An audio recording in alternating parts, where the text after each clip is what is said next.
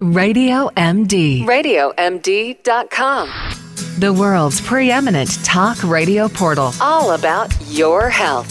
And now here's Melanie Cole, MS, host of Staying Well.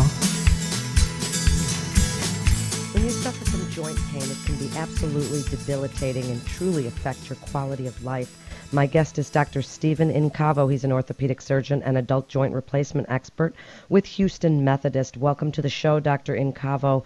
Tell us, what are the most common reasons that people suffer from joint pain, whether it's in their hips or their hands or their knees? Tell us, what's the most common reason? Well, thank you very much. The most common reason, most likely, is overuse. Now, overuse can occur because you've done a particular activity in excess or something you're not used to doing. So that's why, in general, staying active and fit is very helpful. The overuse problems tend to be less. Okay, so for people that, overuse can be anything from, non-sport specific workouts and training to weight-bearing, heaviness, obesity, any of these sorts of things.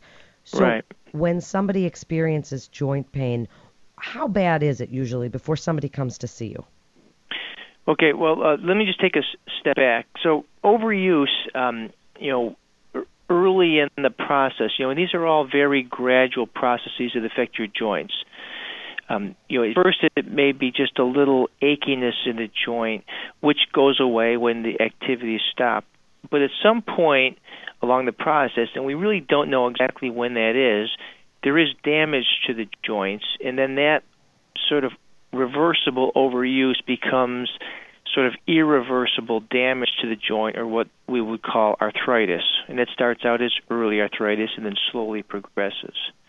So people often seek medical, help with overuse that doesn't go away readily, but is manageable.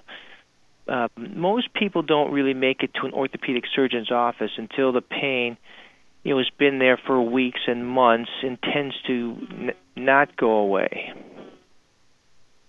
Okay, so when it doesn't go away, what's the first line of defense that you recommend for your patients?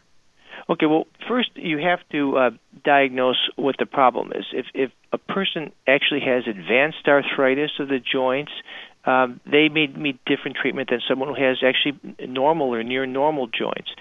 And that's the case for most people. They have pretty good joints, but they're just starting to feel some pain.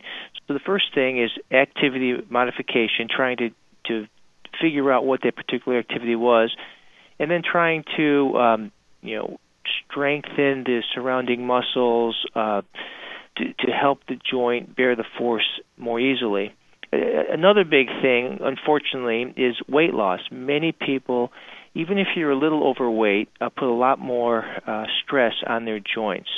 So activity modification and weight loss are really the overwhelmingly most common things we can do early on.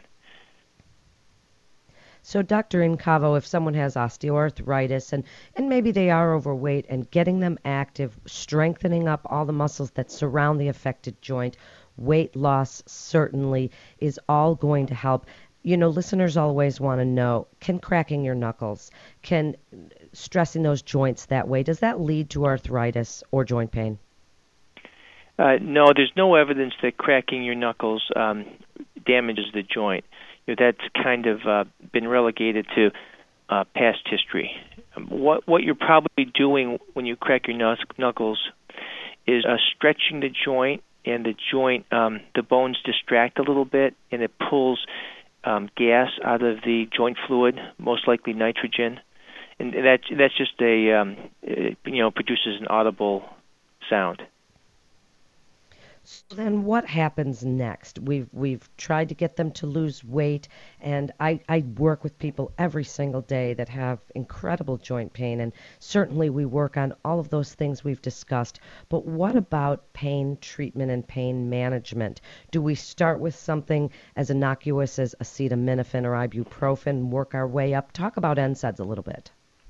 Okay, so for me, my main drug of choice are the NSAIDs.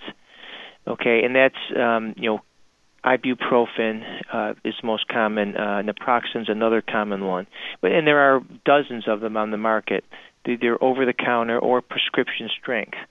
I almost always start with the short-acting NSAIDs, so ibuprofen or naproxen.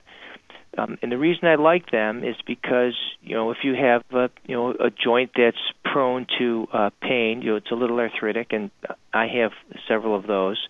When you overuse them or overexercise, they hurt. So I like to take Motrin, ibuprofen, a couple pills, maybe one pill before exercise and one or two after I exercise, and I'll do that till the pain goes away. And the reason I like the quick-acting ones is they work quickly and then they leave your system quickly.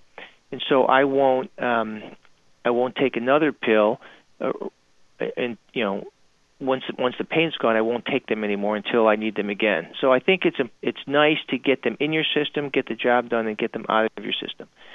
Now, if you have more severe arthritis, some of the longer-acting NSAIDs, which are generally prescription strength, work well, but then your NSAIDs are always in your system.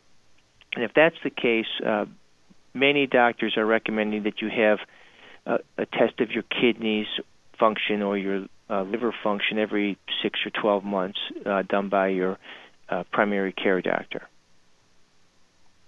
So whether you have to go on something a little stronger, Voltaren, or, a prescription strength NSAID, then you get those tests, make sure your kidneys are good, and you're on those medications for however long that you're on them, Dr. Incavo. So then what are some of the latest treatment options for joint pain if it's not well controlled by those other means? Okay, so I basically treat primarily hips and knees, and the treatment is different. So for knees, knee pain tends to be up and down. So it tends to get a little worse with heavy activity. When you decrease activity, it goes away. And people can live with some arthritis of their knees reasonably well for years and years. So some of the things that push us, though, towards surgery would be in the knee, a torn meniscus or a torn cartilage.